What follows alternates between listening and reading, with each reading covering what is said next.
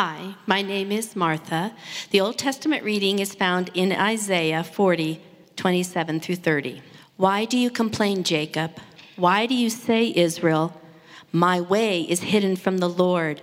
My cause is disregarded by my God. Do you not know? Have you not heard? The Lord is the everlasting God, the creator of the ends of the earth. He will not grow weary or tired, and his understanding no one can fathom. He gives strength to the weary and increases the power of the weak. Even youths grow tired and weary, and young men stumble and fall. The word of the Lord. Hi, my name is Sarah. The New Testament reading is found in Ephesians chapter 2, verses 1 through 6. It wasn't so long ago that you were mired in that old stagnant life of sin.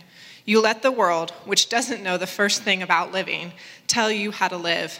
You filled your lungs with polluted unbelief and then exhaled disobedience. We all did it. All of us doing what we felt like doing when we felt like doing it. All of us in the same boat. It's a wonder God didn't lose his temper and do away with a whole lot of us. Instead, immense in mercy and with incredible love, he embraced us. He took our sin-dead lives and made us alive in Christ. He did all of this on his own, with no help from us. Then he picked us up and set us down in highest heaven, in company with Jesus, our Messiah. The word of the Lord.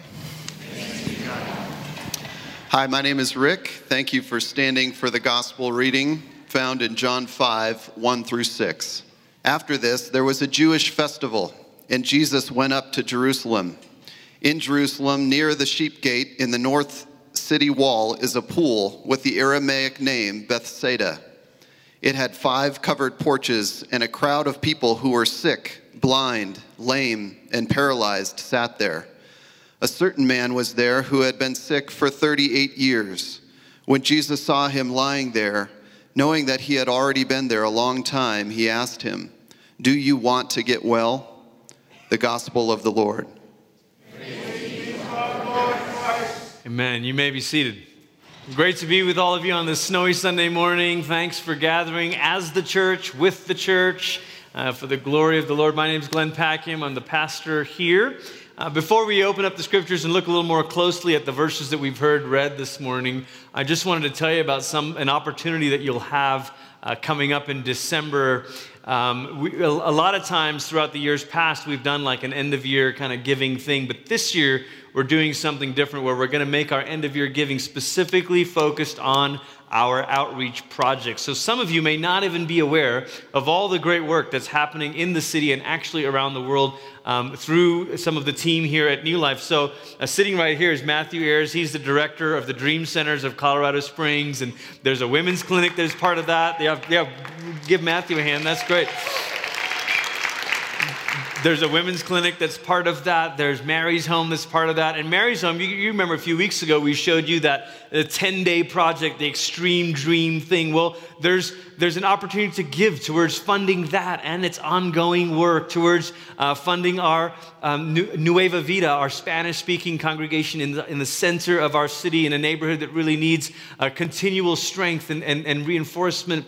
And so we're going to give on each Sunday in December, we're going to have an opportunity to say, how can we use our resources to become good news for our city? And so we're calling this offering all throughout December the For the Sake of the City offering. For the Sake of the City offering. Last week, Pastor Jason gave a great sermon on Zacchaeus, and he said that the result of Zacchaeus' encounter with Jesus was that his own life became good news for the poor. And I just love that. I love phrasing it that way, that what would happen when we realize that our time, our treasures, our stuff, everything that we have is really meant to be in the service of the Lord and become good news for the poor. So each Sunday when we give as part of our worship, that's really a way of saying, look, Lord, our first and our best belongs to you. It's a symbolic picture of our lives belonging to you. Some Christians, we call that a tithe to indicate kind of this pre-decision to give. But there's opportunities to do more than that, to actually live generous lives and to give extravagantly and give sacrificially. And so this is a chance for you to do that. So think about it, pray about it over the next couple of weeks. And then every Sunday in December, we'll highlight a different aspect of our outreach ministries, both locally and globally, and give you an opportunity to give. So will you pray with me about doing that in December? Yes? Amen. Very enthusiastic. Lovely. Okay, let's open in a word of prayer, and then we'll continue with the scriptures this morning. Almighty God, we thank you for your word. We thank you for your word that speaks life and light to us. And as we listen to it, we ask that by your Holy Spirit, you would quicken our hearts and do your work in us, we pray. In Christ's name, amen. There's good news about millennials. Millennials, as it turns out, are the most committed to self-improvement of any other generation so far, or at least any other generation alive. Now listen to this. In 2015, 81% of Gen Xers reported making commitments to self-improvement. 81%, that's pretty good. Boomers were a little better. Boomers reported in 2015 to making, 84% of boomers said we made commitments to self-improvement. I mean, that's wonderful. But for millennials, 94% of millennials reported making commitments towards self-improvement in 2015. Now, I know what you're thinking, you non-millennials. You're thinking, easy to say, but what did they actually do? Well, there's good news there too. And so where boomers spend about an average of $150 a month on self-improvement type of things, and that could be diet and eating, or it could be therapy, or it could be life coaching, or it could be, boomers spend about $150 a month on that. Millennials spend $300 a month on self-improvement, on growth. So in a sense, not only are millennials saying, I care about this and I want to make these commitments, but they're actually investing in it, saying, let's do this, let's really improve. But the point is, we seem to be more committed than ever before towards growth and becoming healthier and better. And I think all in all, that's a good thing. And it tends to actually fit with the American narrative. One of the great American sort of narratives, or if you could call it a mythology, is the American myth of the self-made person. The one who sort of endures hardship, pulls themselves up by their bootstraps. And in many cases, well, that's not a myth, because we can look at this story and this story and this story, and it's a wonderful thing. And so marketers who are clever tap into this narrative, tap into this kind of uniquely cultural story. And so even decades ago, Nike came up with their slogan to just do it. I mean, just get it. And they, you pair it with graphics and images of someone running and someone leaping, and you're like, yes, I can do it. Except when I see those, I think, I can't just do it. I'm not just going to get out of bed before the sun's up and run 5 miles. I'm just not. And then Apple, more recently, their slogan was think different. An idea that sort of says to you, look, if you're thinking this way, it's fine. Just change that. Just think different. You can do it. You can change it. Both of these slogans, and many more like them, seem to imply that we have the power. Except for Lay's potato chips. They're my favorite. Because Lay's knows we don't have any power. And so the slogan for Lay's potato chips is, bet you can't just eat one. Now that's a slogan I can get behind, Amen to that. Now, the idea of taking responsibility for yourself and for your own growth is a wonderful thing. Generally, the trajectory from immaturity into maturity involves some measure of taking responsibility for yourself. Parents, we know this. We're trying to help our kids do. And actually, as a Christian, you'd say, maybe the next step is to take responsibility for someone else, right? The Bible story of Cain saying, am I my brother's keeper? The implicit reply being, you're supposed to be, right? Or the man who asked Jesus, who is my neighbor? So we might say, yes, it's good. Take responsibility for yourself. Eventually learn how to take responsibility for others. All of those things are good insofar as they go. But every once in a while, we hit a reminder in life that we are not as powerful as we had hoped. And so all of this stuff, the cultural push to just do it and think differently, and you can do that, and you can do it, all of a sudden it all feels good until you find yourself stuck. And when you find yourself stuck, it can be a very lonely place. And it's maybe made worse by the fact that when you're stuck, you often notice all the other people who don't seem to be stuck. And so you look at your own life and you feel like you're just on the hamster wheel and you're going round and round. You can't get out of this cycle. And you look at so-and-so's Instagram pictures and that person's Facebook posts, and you just feel shame because you're like, why am I stuck and they're not stuck? Like, come on. So what's wrong with me? We're in this series here on people who've had encounters with Jesus. And actually today is the last installment of this series because the next couple Sundays will be standalones. And this has been a series where we've looked at people who've had these encounters with Jesus in the Gospels where things began to change in their life. And today we're going to look at John 5, the story of a man who was stuck. And not just stuck, but so stuck that he had no friends who could even help him. You know, there's that other story that one of the gospel tells us of the guy who was paralyzed, but at least he had friends, right? He had friends who carried him to Jesus and tore down the roof and lowered him. You're like, man, bummer for you, but cool that you had good friends. This dude that we're going to hear about today in John 5, so stuck that he actually doesn't even have friends who can help him. He's stuck. So John chapter 5, if you've got a Bible, you can follow along, or if you want to read on the screen, you can do that. After this, there was a Jewish festival, and Jesus went up to Jerusalem. And in Jerusalem, near the sheep gate, in the north city, is a pool with the Aramaic name Bethsaida. It had 5 covered porches, and a crowd of people who sat there. A crowd of people who were sick, blind, lame, and paralyzed sat there. Now, most newer translations skip verse 4 because verse 4 is built on less reliable manuscripts. But verse 4 tells this kind of legend of an angel would appear and stir the waters, and then people would get healed. And so if you're wondering why we jump from verse 3 to verse 5, that's why. It's kind of maybe not as reliable of a note there, but helpful perhaps to keep in the backdrop. Verse 5, a certain man was there who had been sick for 38 years. And when Jesus saw him lying there, now this is a bit of the mystery of the sovereignty of God, because there's a whole bunch of sick people there. John's already told us lots of people who are sick and lame and paralyzed were there, but Jesus saw him.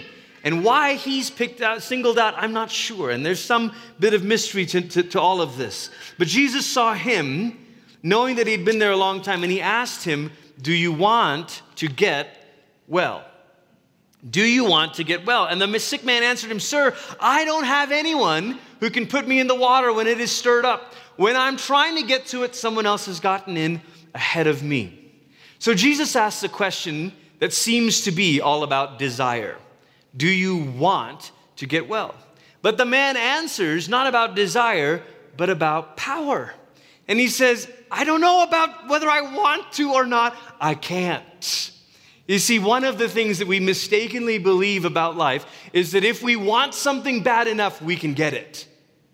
And this is what we believe because so much of our world works this way. Well, if you want to do that, you can just go do that. And if you want a loan, you go get a loan. If you want to start a business, start a business. And all of those things are wonderful in so many ways, except that when it comes to the ultimate and most important things in life, we start to believe that we can just do it if we want it bad enough. If you want to save yourself, you can save yourself. If you want to change yourself, you can change yourself. If you can conceive it, you can receive it.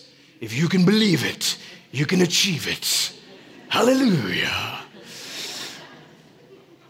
And Jesus is exposing this almost by asking a leading question. Do you want to get well? And the man's like, man, I can't even talk about what I want. It doesn't matter what I want.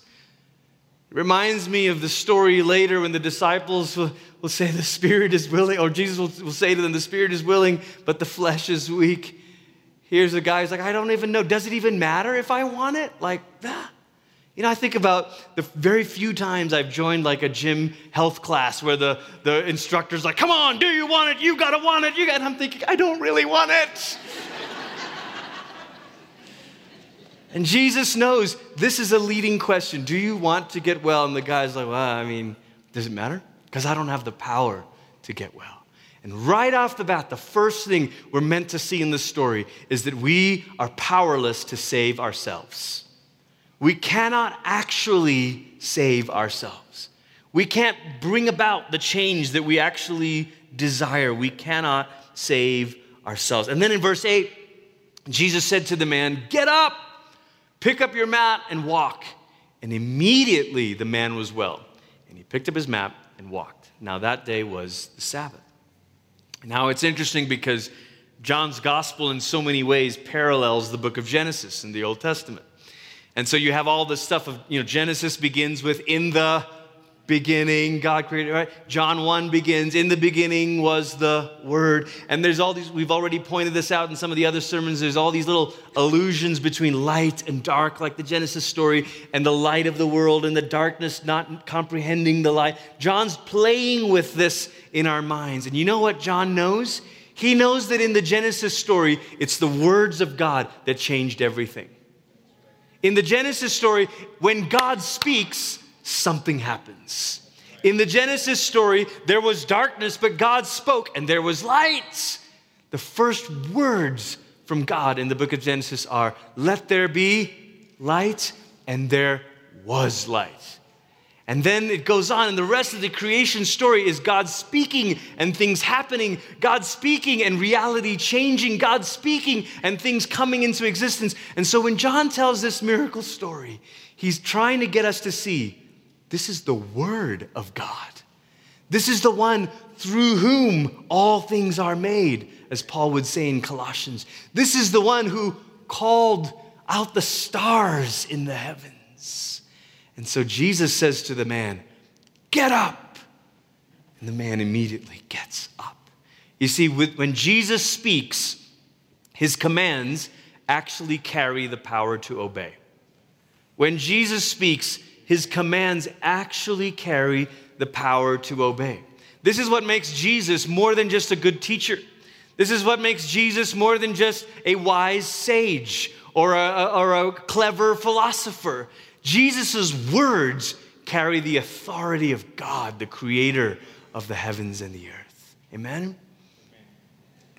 Now, a friend of mine shared a story recently of a conversation he overheard, and a father and his 12-year-old son, and the boy had kind of, messed up and done something wrong, and the dad says to him, son, how many times have I told you?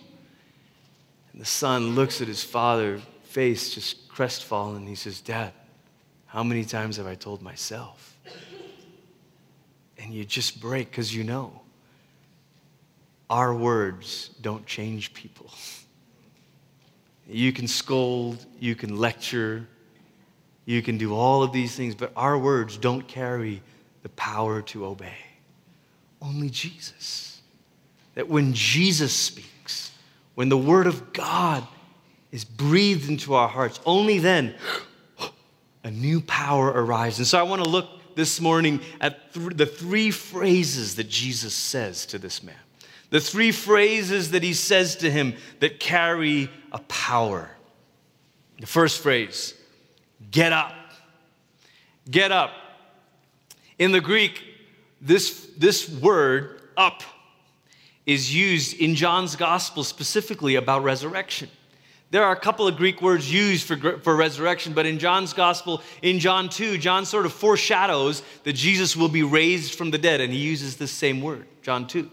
And so here we are in John 5 when Jesus says, get up. This is a word of resurrection. It's the same word used in John 11 when Jesus calls Lazarus out of the dead, out of the grave. Lazarus, come forth, and Lazarus was raised. And so you see the power of Jesus' words. This is a word of resurrection. This is a word of resurrection. And this is what makes Jesus good news. Jesus is not the original self-help guru who came to teach us a better way to be human. I mean, there's some truth to that, but that we can't stop short there, right? Jesus isn't the first Deepak Chopra or Eckhart Tolle or Oprah. Jesus is not bringing good advice or good insights. Jesus brings good news because he is the resurrection and the life. He is the resurrection and life. This is what Jesus will say in John's gospel in John 11. He says, no, Martha, I am the resurrection and the life. And so when I speak, resurrection life happens. And that's why the gospel is good news, because it's not good advice about how bad people can become nicer people or how bad people can sort of self-improve. The gospel is good news because it's a word that makes dead people come alive for the first time. Paul will say this, we heard it in our New Testament reading in Ephesians 2, where Paul will say, you were dead in your sins. He doesn't want us to think that our problem was just, we kind of made some bad choices. Yeah, sort of, kind of had some little mistakes. Whoops. Paul's like, let's get this straight. You didn't just sin. You were under the power of sin. And you weren't just under the power of sin, you were dead in your sin. You have to comprehend that death is the end of all possibilities. Death is the end of all potential. Humanly speaking, death is the end of all possibility. But God is the God of resurrection. God is the God who raises the dead. And so when Jesus says to this paralyzed man who is stuck, and he says to him, get up. That word creates life in him. And then the second phrase that Jesus says is pick up your mat. I love this. I mean, you think the guy probably loved his mat. 38 years he and his mat had shared together. I like that mat. That's my mat. 38 years, me and the mat. Go way back.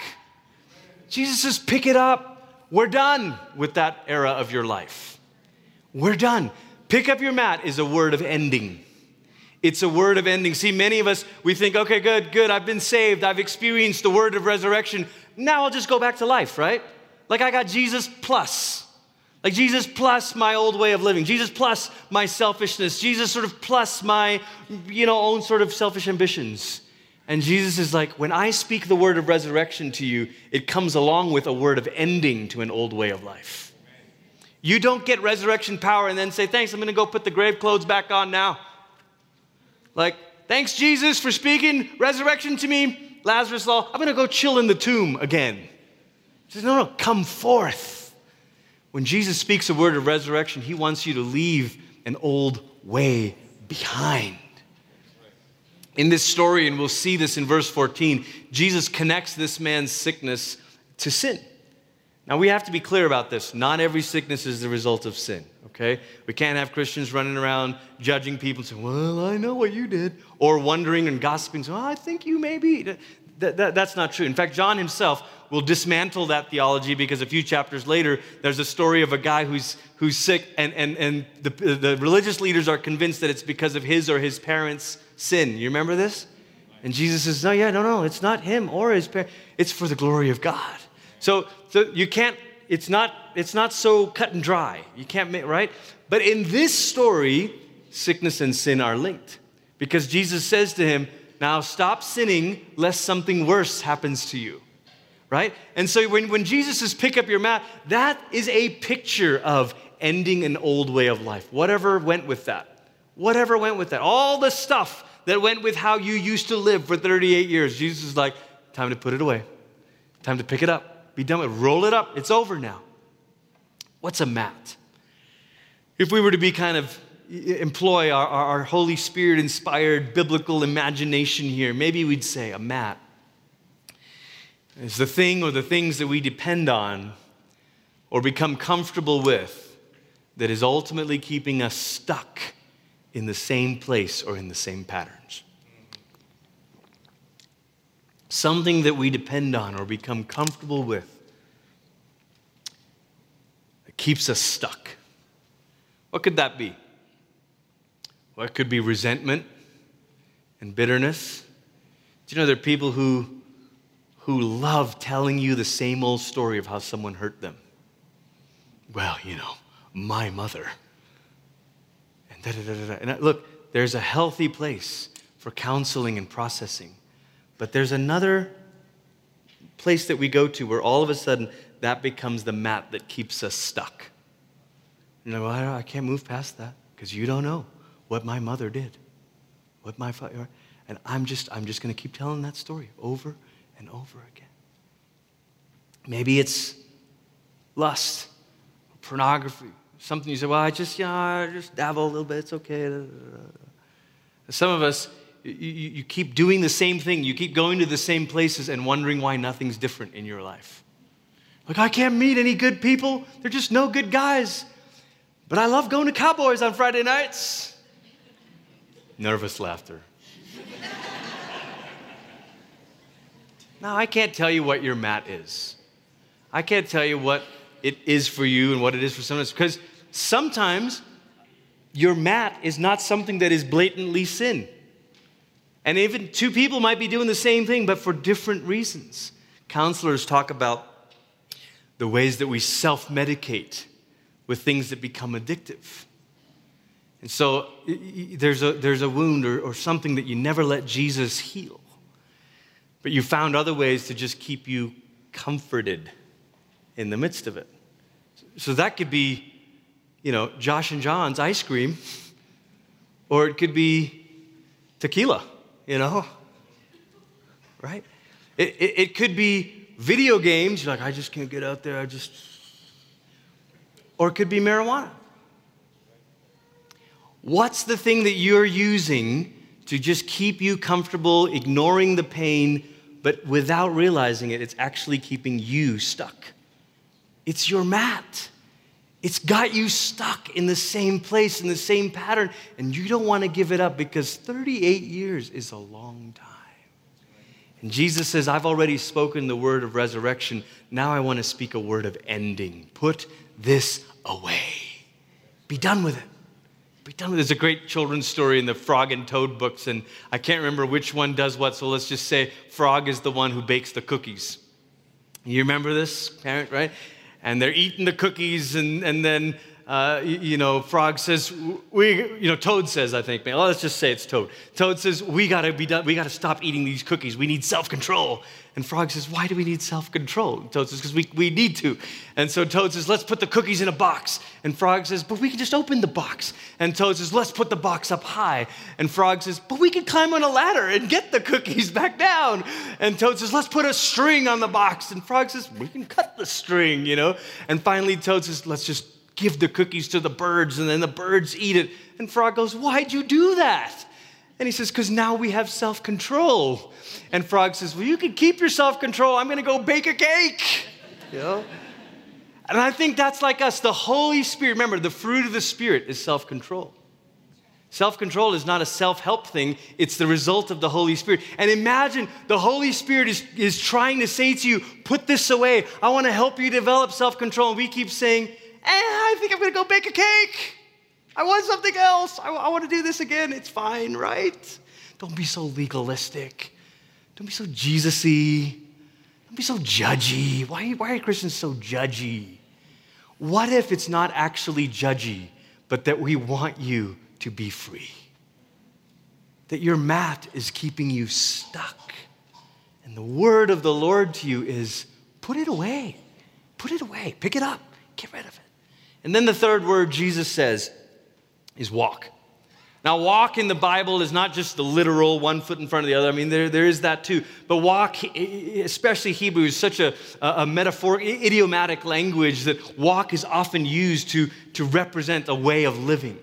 And so Psalm 1 says, don't walk in the way of sinners, right? This is the way, walk you in it. The New Testament picks this up. And so the way that these Jewish followers of Jesus begin to use this word walk is in a similar way. And Paul will say in Ephesians, after telling them that they were dead in their sin and that they're now raised up, Paul will say, and now walk worthy of your calling.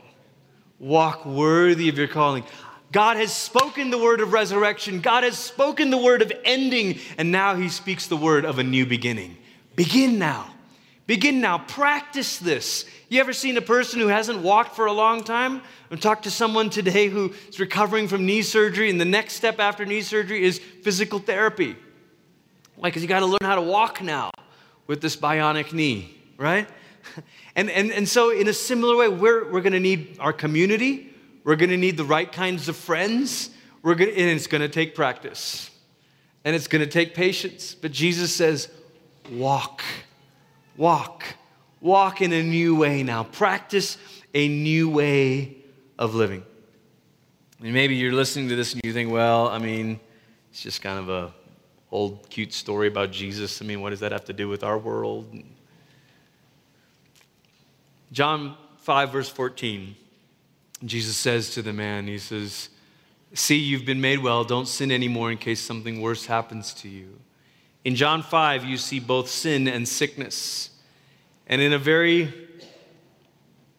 simple way, both sin and sickness are evidence of evil in the world. If you just say, well, what's wrong with the world? When you look at disease and the way it unfairly ends lives, it's just, that's evil. And then you look at sin and the way that wickedness in human hearts leads people to just slaughter others for no reason. And you think, my God, that is evil, right? Think of the times you've said that, even in the last week, as you read the headlines. Oh my God, that is evil. Sin and sickness are both evidence of evil in the world, and whether you're a Christian or not, in some way, no doubt, you've asked the question, who will deliver us from evil? Who will deliver us from evil? Who will rescue us from this condition? And maybe you've never said it in these words. You've never said, I'm stuck, or the world is stuck, or the world is messed up. But in some way, you've come up against this and you felt it. And you've said, gosh, it doesn't feel like it's... And you know how you know it? Is when you say a phrase like, who would have thought in 2018... And then you fill in the blank. You know, there's violence in the name of racism or whatever, and you start to list certain things. You know what that says? That says that you kind of thought that just because time progressed, that the human heart would progress. Who would have thought in 2018? The next time someone says that, say, you're really asking who can deliver us from evil. And the answer is not progress, and the answer is not civilization, and the answer is not that we will find a better way. The answer to the eternal age, or the age-old question throughout human history of who can deliver us from evil is only Jesus Christ. Only Jesus Christ. John's gospel wants us to see this. Jesus, the Son of God, has been manifest to destroy the works of the evil one. To destroy it as it shows up in sickness, to destroy it as it shows up in sin, to destroy the works of the evil one. Hundreds of years before Jesus came, the prophet Isaiah was talking to the people of God, and he knew that they were stuck. They were stuck in a cycle of sin and idolatry, worshiping false gods, falling prey to enemies, stuck. And Isaiah spends the first 39 chapters talking about the consequences of being stuck. And if you ever, I mean, I'm going through this actually in my devotions. I'm listening to it on the audio Bible while I'm going for a walk, and it's pretty dark, you know, not the light outside but Isaiah. And it's bleak. It's like the first 39 chapters, you're like, whoo, the world is stuck. And then Isaiah 40. And then Isaiah 40. And Isaiah says, there's a light breaking. Comfort my people, comfort my people. There's a messenger coming with hope. In the end of Isaiah 40, the prophet says this, why do you complain, Jacob? Why do you say, Israel, my way is hidden from the Lord? Let's personalize this. Why do you complain, New Life? Why do you say, Jim, Martha? Why do you say, Betsy? Why do you say, Steve? Why do you say, Peter, my way is hidden from the Lord? My cause is disregarded by my God. The prophet wants to stand up and shout, do you not know? Have you not heard?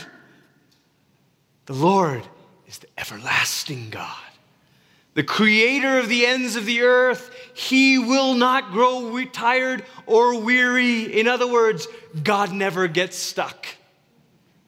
God never hits a dead end. God never finds himself paralyzed, unable to move. His understanding no one can fathom. And he gives strength to the weary and increases the power of the weak. Even millennials and their $300 a month in self-improvement will grow tired and weary. And young men and women, boomers and Gen Xers, will stumble and fall. And all the self-help gurus of the world will one day die. But those who hope in the Lord will renew their strength. And they will soar on wings like eagles, and they will run and not grow weary, and they will walk and not faint. This is the word of the Lord. Jesus sees us in our powerless state and speaks the words that save. Jesus sees us in our powerless state and speaks the words that save. And so this morning, wherever you are, God sees you. God sees you. God sees you. And Jesus, by the power of the Holy Spirit, is speaking to you today. Are you stuck? Get up. Are you comfortable with an old pattern that isn't getting you anywhere? Pick it up. Are you unsure about what's next? Walk in this new way. And Christians, we never outgrow this. You don't say, oh, Jesus, that was pretty good. I'll take it from here. In fact, the way the New Testament talks about the Holy Spirit is it says, for those who trust in Christ, their inner being is being renewed daily. Daily. Daily we are renewed. Someone said to N.T. Wright, he says, how come we are only baptized once, but we have communion frequently? And he says, because you only need to be born again once, but you need to eat to sustain yourself regularly. So we come to the Lord's table as a way of saying again and again and again, yeah, I'm still here, Lord. I still need your strength. I can't pick up my own mat. I can't walk in a new way unless you say the word, get up. Unless you speak. And like Peter said in John 6, Lord, to whom shall we go? You have the words of eternal life. Would you bow your heads this morning?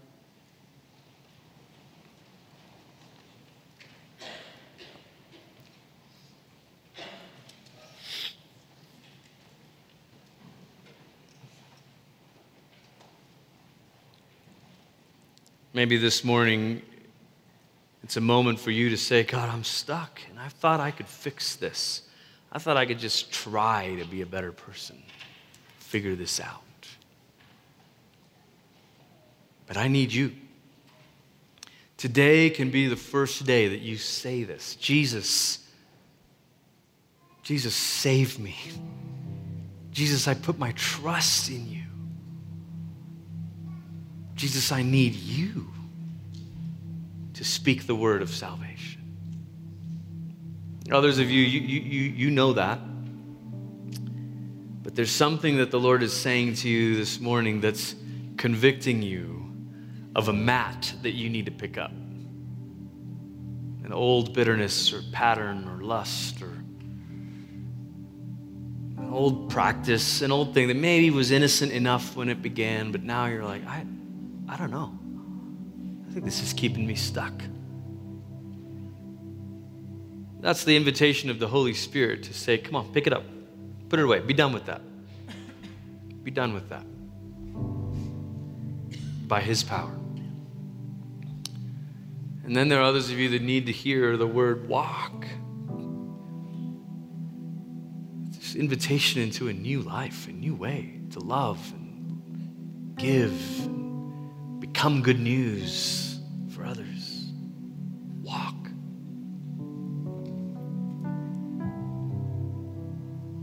Yeah, like a toddler, you walk and stumble, but that's okay. The Father says, it's okay, come on, keep walking. Let's try 3 steps this time. Let's do it, come on. I got you.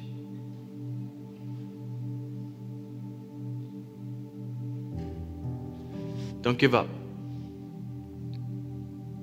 Don't quit. Jesus sees you. Jesus is speaking to you, calling to you. Keep waiting on the Lord. Keep coming again and again and again, because those who hope in the Lord will renew their strength.